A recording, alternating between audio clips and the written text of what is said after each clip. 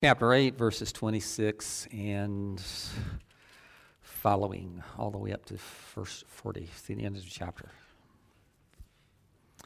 Now an angel of the Lord said to Philip, "Rise and go toward the south to the road that goes down from Jerusalem to Gaza. This is a desert place." And he arose and went, and there was an Ethiopian, a eunuch, a court official of Candace, queen of the Ethiopians, who was in charge of all of her treasure. He had come to Jerusalem to worship and was turning seated in his chariot, and he was reading the prophet Isaiah. And the Spirit said to Philip, "Go over and join this chariot." So Philip ran to him and heard him reading Isaiah the prophet and asked, "Do you understand what you are reading?" And he said, "How can I unless someone guides me?" And he invited Philip to come and sit with him. Now the passage of the scripture that he was reading was this: like a sheep he was led to the slaughter, and like a lamb before its shearers is silent, so he opens not his mouth. In his humiliation justice was denied him. Who can describe his generation? For his life is taken away from the earth. And the eunuch said to Philip, "About whom, I ask you, does the prophet say this? About himself or about someone else?" Then Philip opened his mouth, and beginning with the scripture, he told him the good news about Jesus. As they were going along the road, they came to some water, and the eunuch said, "See, here is water. What prevents me from being baptized?" And he commanded the chariot to stop, and they both went down into the water, Philip and the eunuch, and he baptized him. And when they had come up out of the water, the Spirit of the Lord carried Philip away, and the eunuch saw him no more and went on his way rejoicing. But Philip found himself at Azotus, and when he passed through, he preached the gospel to all the towns until he came to Caesarea. Philip, when we think about the apostles, we think about the disciples, we don't generally jump necessarily to Philip. We think about Matthew and John and Luke and some of the other ones. So here we have probably one of the less known disciples coming to the fore. One of the originals that Jesus had appointed. One of the unusual things about Philip is Philippos is not a Jewish name. It is a Greek name. So, we might wonder why in the world this fellow, this guy that was called to be one of the disciples of Jesus, why he has a Greek name rather than a Hebrew name. And we can't really answer that question.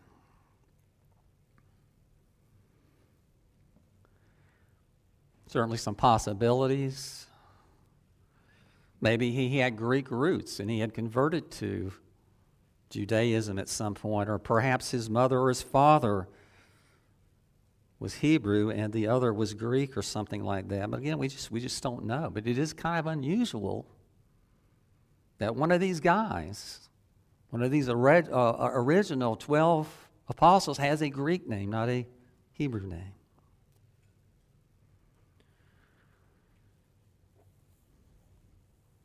Mentioned frequently in John's Gospel, which we're going through now. Probably more here than anywhere else.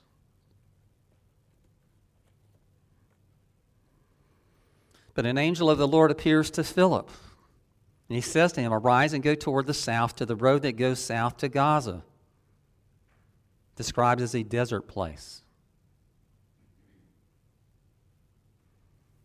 Now, I don't imagine there are too many people that when they feel like they're being called to the mission field, that they feel like they're being called to a desert to do it. Deserts are noted for a lot of things, and one of those is they don't generally have a whole lot of people. So, when we start looking for places to go and evangelize, very often we're looking for places that are very highly populated or heavily populated, not remote areas in the middle of nowhere. Because that's where Philip is actually going. Gaza was one of the ancient towns of the Philistines on the Mediterranean coast. The only place it's mentioned in the New Testament is here, but it's mentioned 22 times in the Old Testament. Here we have God directing Philip through an angel. And we see here that Philip is faithful in doing what the angel of the Lord calls him to do. And he does it without hesitation. He doesn't say things like, Lord, I've been to Gaza before and I really don't care to go back. Or Lord, I've got things here that I need to do. There are other people here that I'm witnessing to, and you're asking me to leave my ministry here and go somewhere else.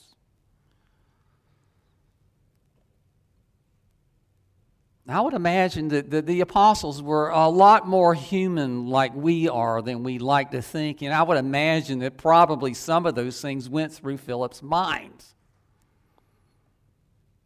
Couldn't I be used in a better way, in a better place? But nonetheless, he goes without hesitation.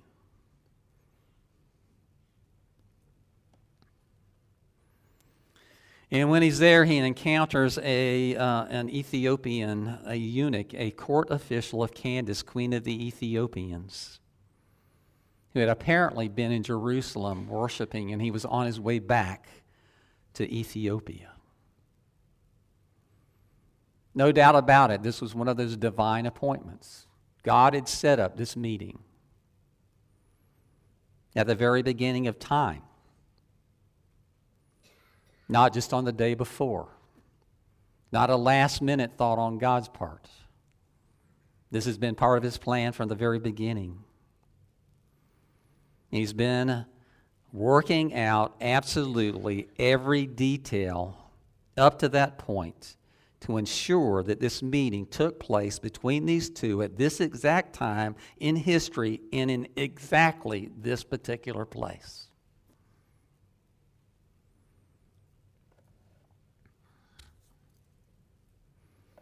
See, the Bible teaches us that God has foreordained everything that comes to pass. Everything that comes to pass, all things that come to be. And by his works of providence, he is making sure that they actually do. And he's using Philip in that process, and he uses you and I in that process too on a regular basis, and most of the time we're not even conscious of it.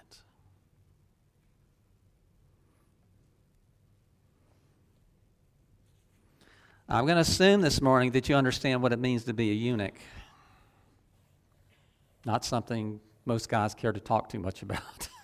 But you know what it means, and you can understand why this was imposed upon certain people in certain points in history and whatever. For instance, the guards that very often were assigned to guarding the king's harem.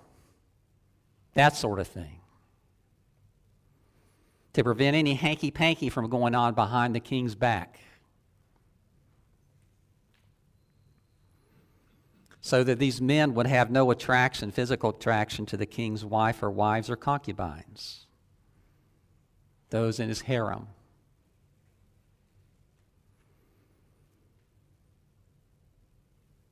This eunuch served under Candace, the queen of Ethiopia. And he was entrusted with oversight of the queen's treasury. A very high position. In other words, he looked after the money matters for the queen. He's come a long way. We know he wasn't Jewish. He was obviously a Gentile. But he was a Jewish proselyte. Somehow he had heard about the God of the Jews, and he worshiped the God of the Jews.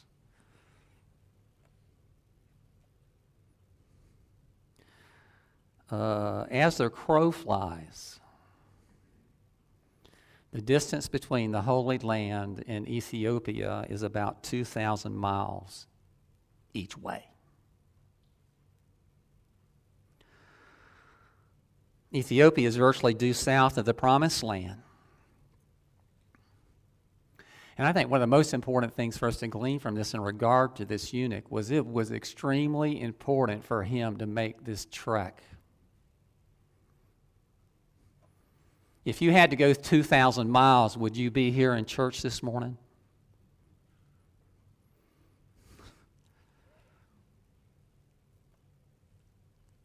My point is, this was something that was extremely important to him.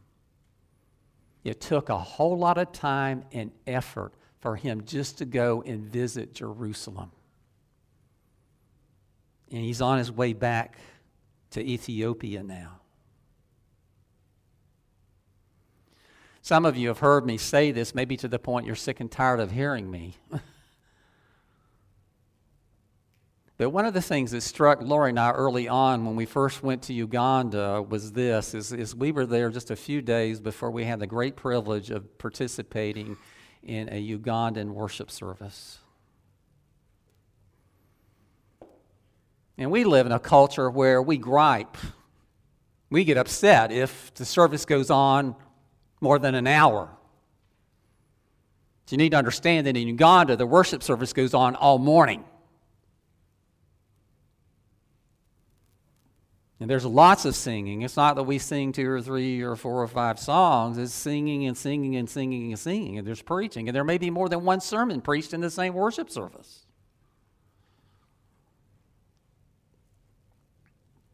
But some of you have heard this come from me, and that is this, is I would tell you this, and I said that I've been saying this for the last almost 30 years, and I'd say the same thing to you right now. That it's not an easy trip to get from here to Uganda. You're talking about lots of hours on airplanes and lots of hours in airports. And then a lengthy travel by truck or car or whatever from Kampala all the way out to Fort Portal and that sort of thing. So it's not an easy trip to make. I mean, you see a lot of wonderful and beautiful things, along the way, and that sort of thing. But what I'm telling you this morning is, it is worth every effort to get there. The cost in money, the cost in time, the cost in travel, the cost in everything for you to worship with your Christian brothers and sisters in Uganda just one time. Because you're talking about people on the average who have absolutely nothing, but they have Jesus, and they have Jesus sometimes, it seems, in a way that you and I just don't. He fills their heart. He fills their life. There is something very, very clearly that comes through in their worship, and that is a great sense of joy.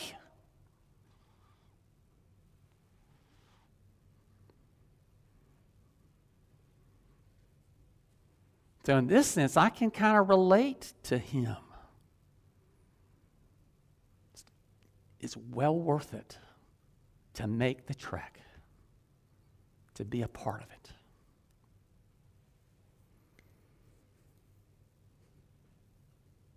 When we think of Africa, we think of this deep, dark, scary place.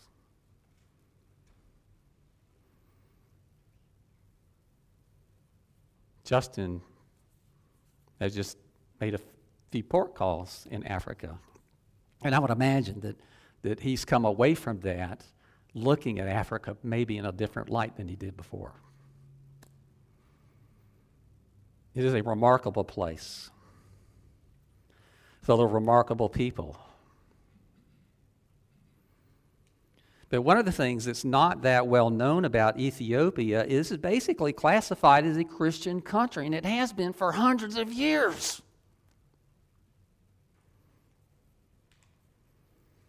In the 4th century AD, King Ezana of Ethiopia became a Christian.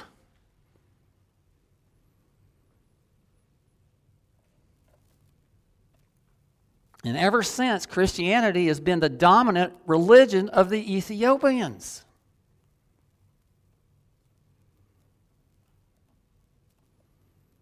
Today, 63% of Ethiopians say that Christianity is their religion. Can you imagine what the United States would be like if we could say the same thing?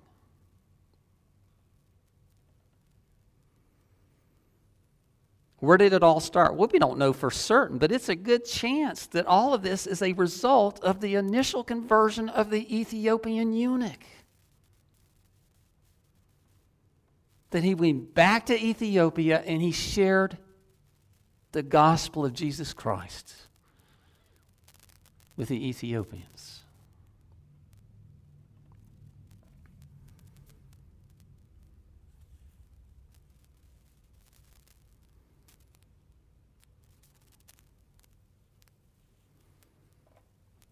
Let me say this to you this morning. God alone knows how many people have been impacted by your conversion. You may know of a few, but I would imagine that there are people that were impacted by your conversion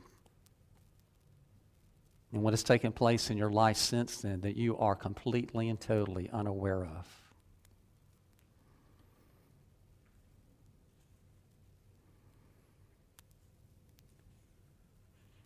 Probably far more than you would ever think.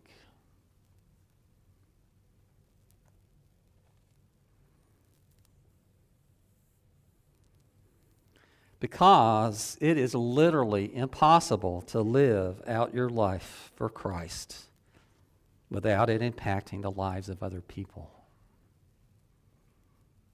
You can't do that.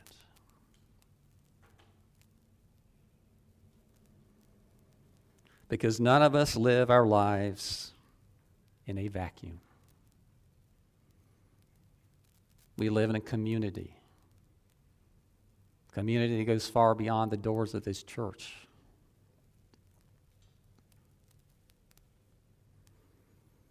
And I just want to remind us this morning, what we do and what we don't do impacts the lives of other people, often in ways that we are completely oblivious to.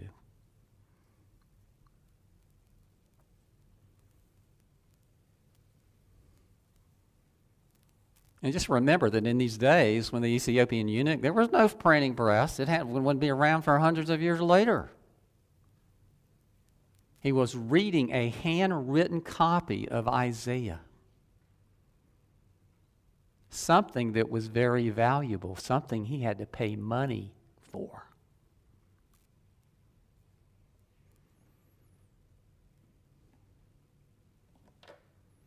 But let me tell you something. Out of all the books in the Old Testament, he could not have made a better choice. The prophet Isaiah talks about Jesus more than any other of the prophets, more than any other of the Old Testament books. So if you ever have to recommend a book of the Old Testament to an unbeliever, you can't do any better than the book of Isaiah. Because it speaks very much about the coming Messiah. The eunuch could not have made a better choice.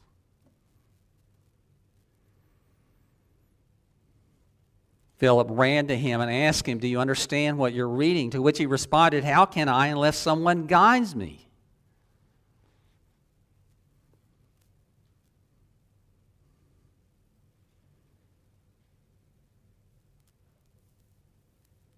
We all need help. We do. We need help to come to a higher and greater understanding of the Word of God than we're going to come to on our own. That's why we have people like me. That's why we have teachers.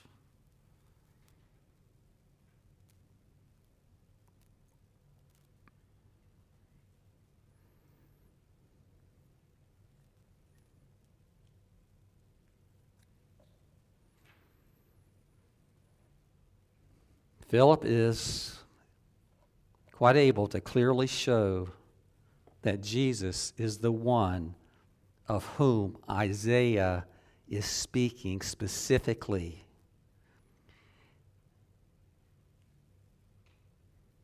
When he writes, "Who, like a sheep, he was led to the slaughter, and like a lamb before its shearers is silent, so he opens not his mouth. In his humiliation Justice was denied him, for his life is taken away from the earth. A clear picture of Jesus, the innocent one.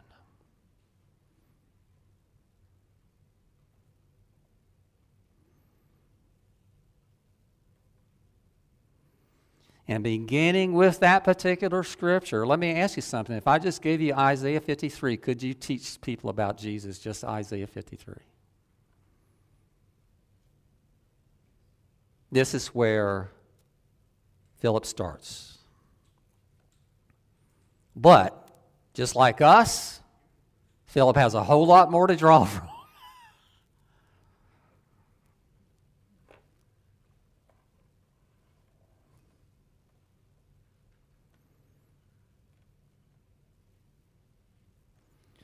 Have you ever thought about this, that there's a sense in which we have a decided advantage over the people that were living in Philip's day?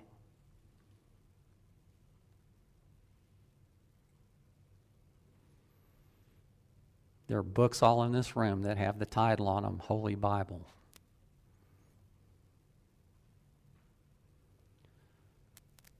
Sometimes we think oppositely. We think, gosh, it would have been a lot easier if I lived during the days of Jesus or immediately after that to tell people about Christ, because I had that own personal experience.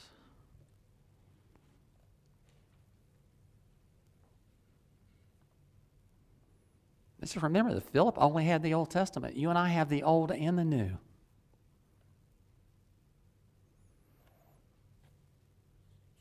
And that gives us, in a sense, an advantage over even Philip.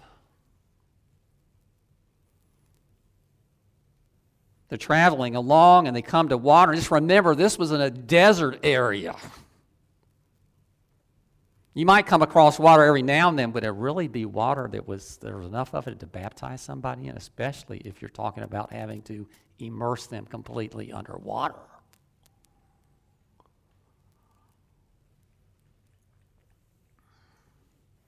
But see, this is God's providence. God always provides what is needed, when it's needed, where it's needed. Always.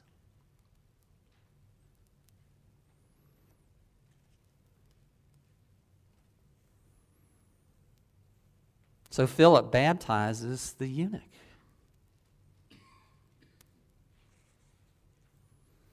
Now let me just say this, that, baptism is one of those sacraments that God has given us. The Lord's Supper is the other one. It's designed to be a blessing to the church. But let me tell you something. There has been more controversy within the boundaries of the church over baptism over the generations than probably almost anything else. Something that Christ is intended to be a great blessing to the church has, in essence, been a dividing point very often in the church.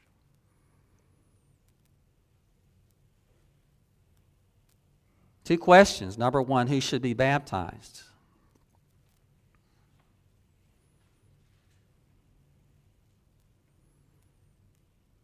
A lot of people would say that only adults or maybe older children that make a profession of faith in Jesus Christ, now they're ready to be baptized. They have to be able, you have to be old enough to make a credible profession of faith in Jesus to be baptized. And would you say there's a large percentage of Christians who believe that? Okay.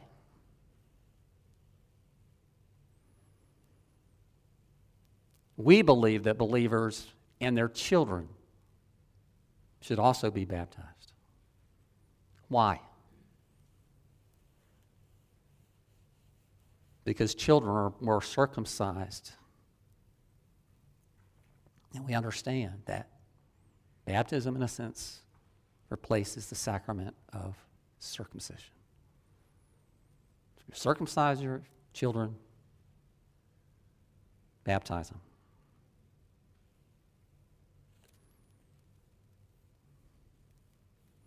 The other one is this, is what is the proper mode of baptism? In other words, how do you apply the water and how much water is necessary?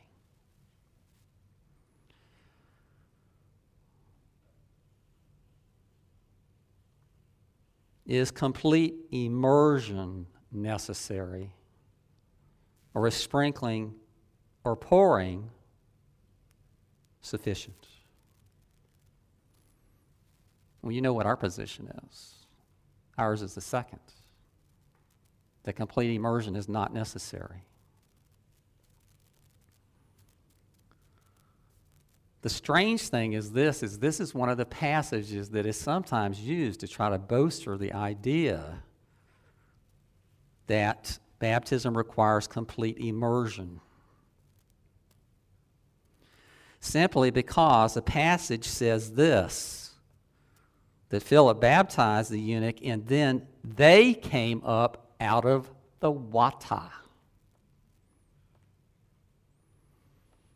It's the coming up out of the water that is used very often to try to argue for immersion as being the proper way of doing it. But you should be able to very clearly see a problem here already. It doesn't say that the eunuch came up out of the water. It says that they came up out of the water, that Philip and the eunuch came up out of the water. So what is the real proper understanding of this? And that is this. I would imagine, this is how I picture this, that the two of them went down in this body of water, whether it be a pond, a lake, or a ditch, or whatever. It was someplace there was some water. We don't know how much water. We don't know if it's sufficient for them to completely immerse in it. But no one here believes that Philip went under the water with the eunuch. Do you? I believe this, that they walked down in the water, maybe to knee deep or waist deep or something like that, and Philip took water, cupped it in his hands, and poured it over the eunuch's head.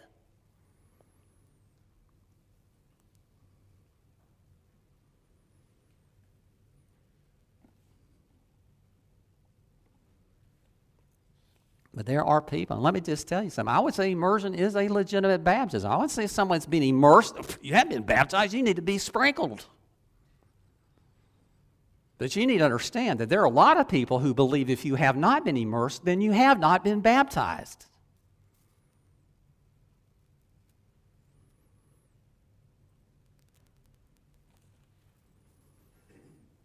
After this baptism, the Spirit of the Lord carried Philip away, and the eunuch saw him no more. Can you imagine that, watching somebody just go, phew? That'd be kind of cool, wouldn't it? Maybe there's some people you'd like to see go. The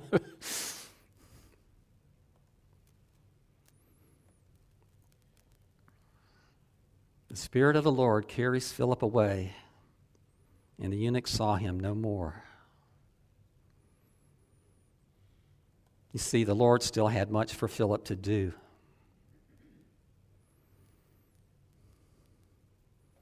The eunuch's not mentioned anywhere else in Scripture. On the other hand, Philip is.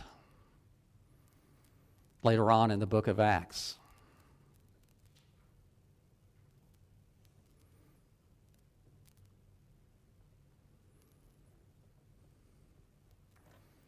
First, the Lord carries him to Azotus.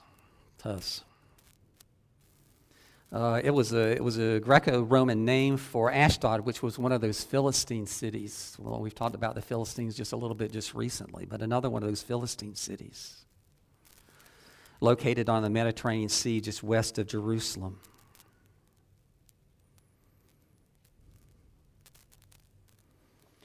He's only mentioned one more time in the book of Acts, and it comes way close to the end of the book.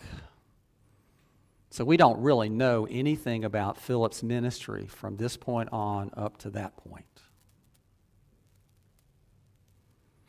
He appears again in chapter 21, verse 8, where he's referred to as Philip the evangelist, who was one of the 7. He had 4 unmarried daughters who prophesied. End of story. The whole reason I bring this up is this was the beginning of the ministry of Philip, and it was not certainly the end of it. That God went ahead and he used this man in remarkable ways to bring the gospel to many, many people down through the years that followed. Eventually, Philip will be stoned to death and crucified. They stoned him first, then they crucified him. in a place called Phrygia. Not part of the Promised Land. Matter of fact, a good way from the Promised Land. It was a region of, it was Roman province in Asia Minor, very close to the location of the 7 churches of Revelation where John would be. So why is that significant? It's significant because we understand this, that Philip took the Great Commission seriously. That this was the beginning of ministry maybe for him in a way that it hadn't been before. Before that, his ministry was Jerusalem, in Jerusalem to Jewish people. But he leaves, just like Jesus had told him, told all of them to be faithful to the Great Commission, to go forth into the world. And he did that.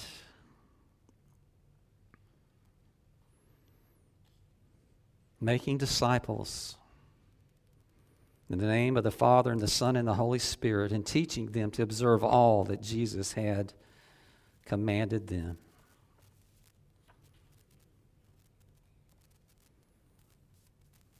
All of the apostles passed from this world over 2,000 years ago. But we need to understand something, that in their lifetime they accomplished something that is absolutely phenomenal, absolutely remarkable. No, they didn't carry the gospel to China, nor did they carry it to Russia or to the Philippine Islands. But they carried it to the end of the world as they knew it.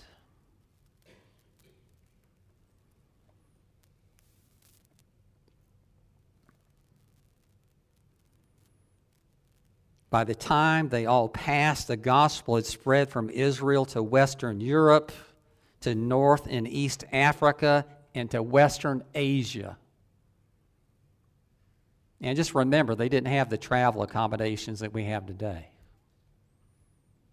It was either by foot, or if you're lucky, by donkey or horse. And we're talking about thousands of miles.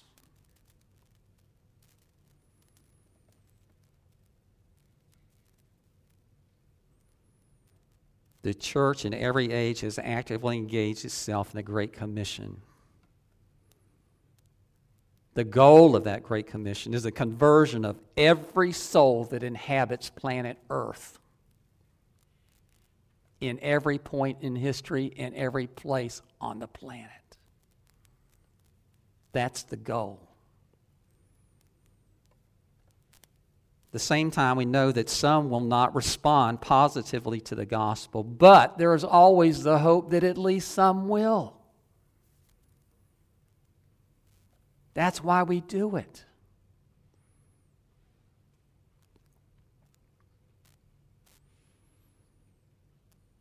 In AD 100, there is estimated that there were about 360 people worldwide for every believer, as far as populations go.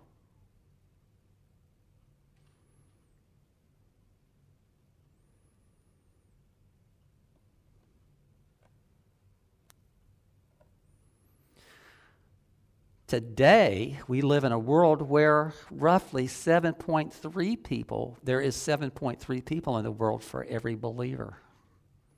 So what we're saying here is 1 out of 7 or 8 people is a Christian, or at least they profess Christianity. I mean, from that, we should be able to conclude that a lot of work has been done through the generations. A lot has been accomplished. A lot. It's all because the church in every age is taking seriously the Great Commission, just like the apostles did.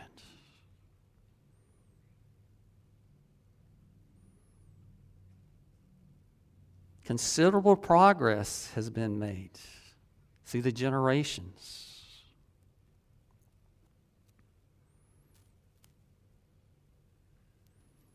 Let me just throw some statistics out to you. These are current things. American Christians spend 95% of offerings on home-based ministries. In other words, ministries that feed their church, ministries that benefit them in some way or another, or maybe their family in some way or another, that sort of thing. Here's another statistics. Over 160,000 Christians will be martyred this year in the world. A small city of people. Murdered. Just simply because they profess Christ and they follow Him. Today. This is not 100 years ago. This is not 1,000 years ago. This is today, the day that we live in.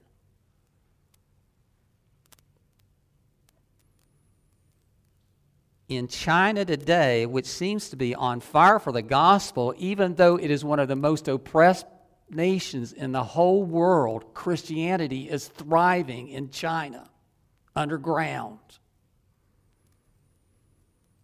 They estimate there are 10,000 new converts every single day in China.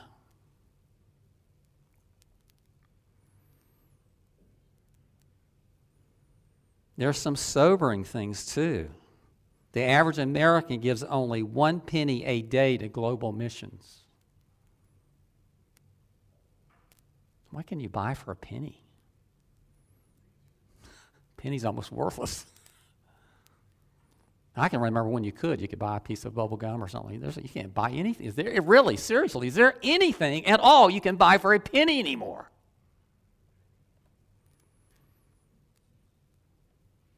Another disturbing thing, up to 1/2 of new missionaries do not serve a second term. Half of them that go on the mission field come home after their first tenure. Because let me tell you, it is not work for the faint-hearted. It is hard, heart-wrenching sometimes, work. But there's also nothing like watching the seed of Christianity being planted in 1 or 2 people and watching it spread. Knowing that you, in some way, have contributed to that process.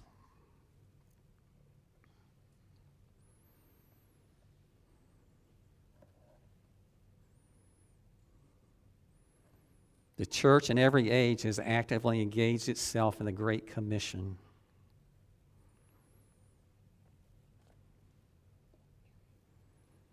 With a goal. And the goal is the conversion of every soul that inhabits planet Earth. At the same time, knowing full well that not all will respond positively to the gospel, but with the hope that many will.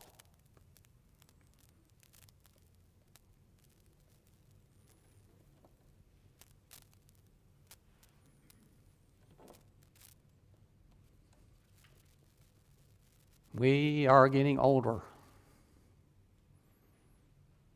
Most of us. Emily's not old yet, but. And let me tell you something. One of the things that you and I have to fight is this pervasive mentality that I worked my life, I earned my keep, I paid my way, I provided for my family. I'm retired now, and therefore my time is my own to do whatever I want to with, whenever I want to do it with it. Do you understand that thought is anti-Christian? Our life has been completely bought and purchased by Jesus Christ, who can call us to do whatever He wishes, whenever He wishes, with whomever He wishes, and we cannot tell Him no.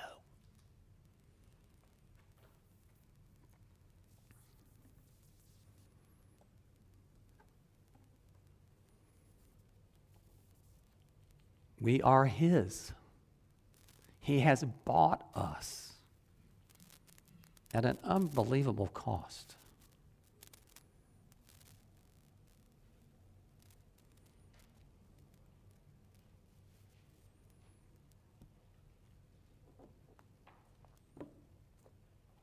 We have the message the world desperately needs. For the last 2,000 years, for the very Garden of Eden, it's the very message that people need to hear more than anything else. We simply cannot be silent. We simply cannot just sit and do nothing. We can't. And let me tell you something, if we do, it shows us a lot of things, and one of those is this, is our faith is very shallow. That we still think it's all about me, when in fact it isn't. It's all about Him. It's all about that Great Commission.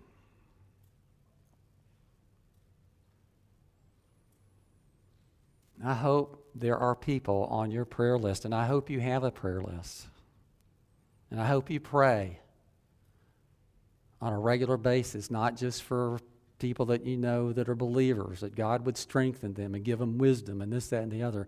But I hope with all of my heart that you have at least some people on your prayer list who are unbelievers, that you are praying for their salvation regularly. And if you don't, I want to ask you why.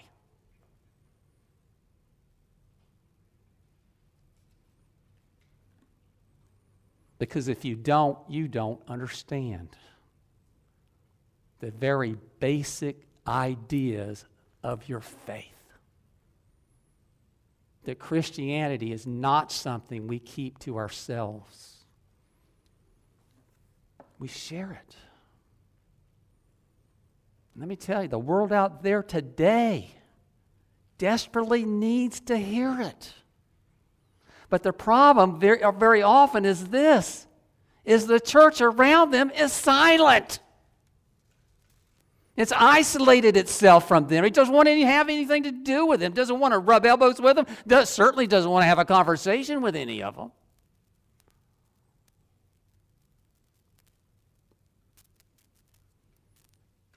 Please don't tell me that every person that is a friend of yours is a Christian. Because let me tell you, if that's what you say, you are not. I can tell you definitively, you are not being faithful to what Christ has called you to do.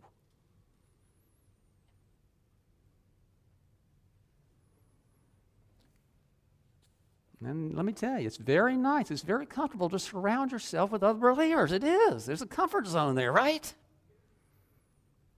And you don't want to go outside of it. And I can understand that. I don't either.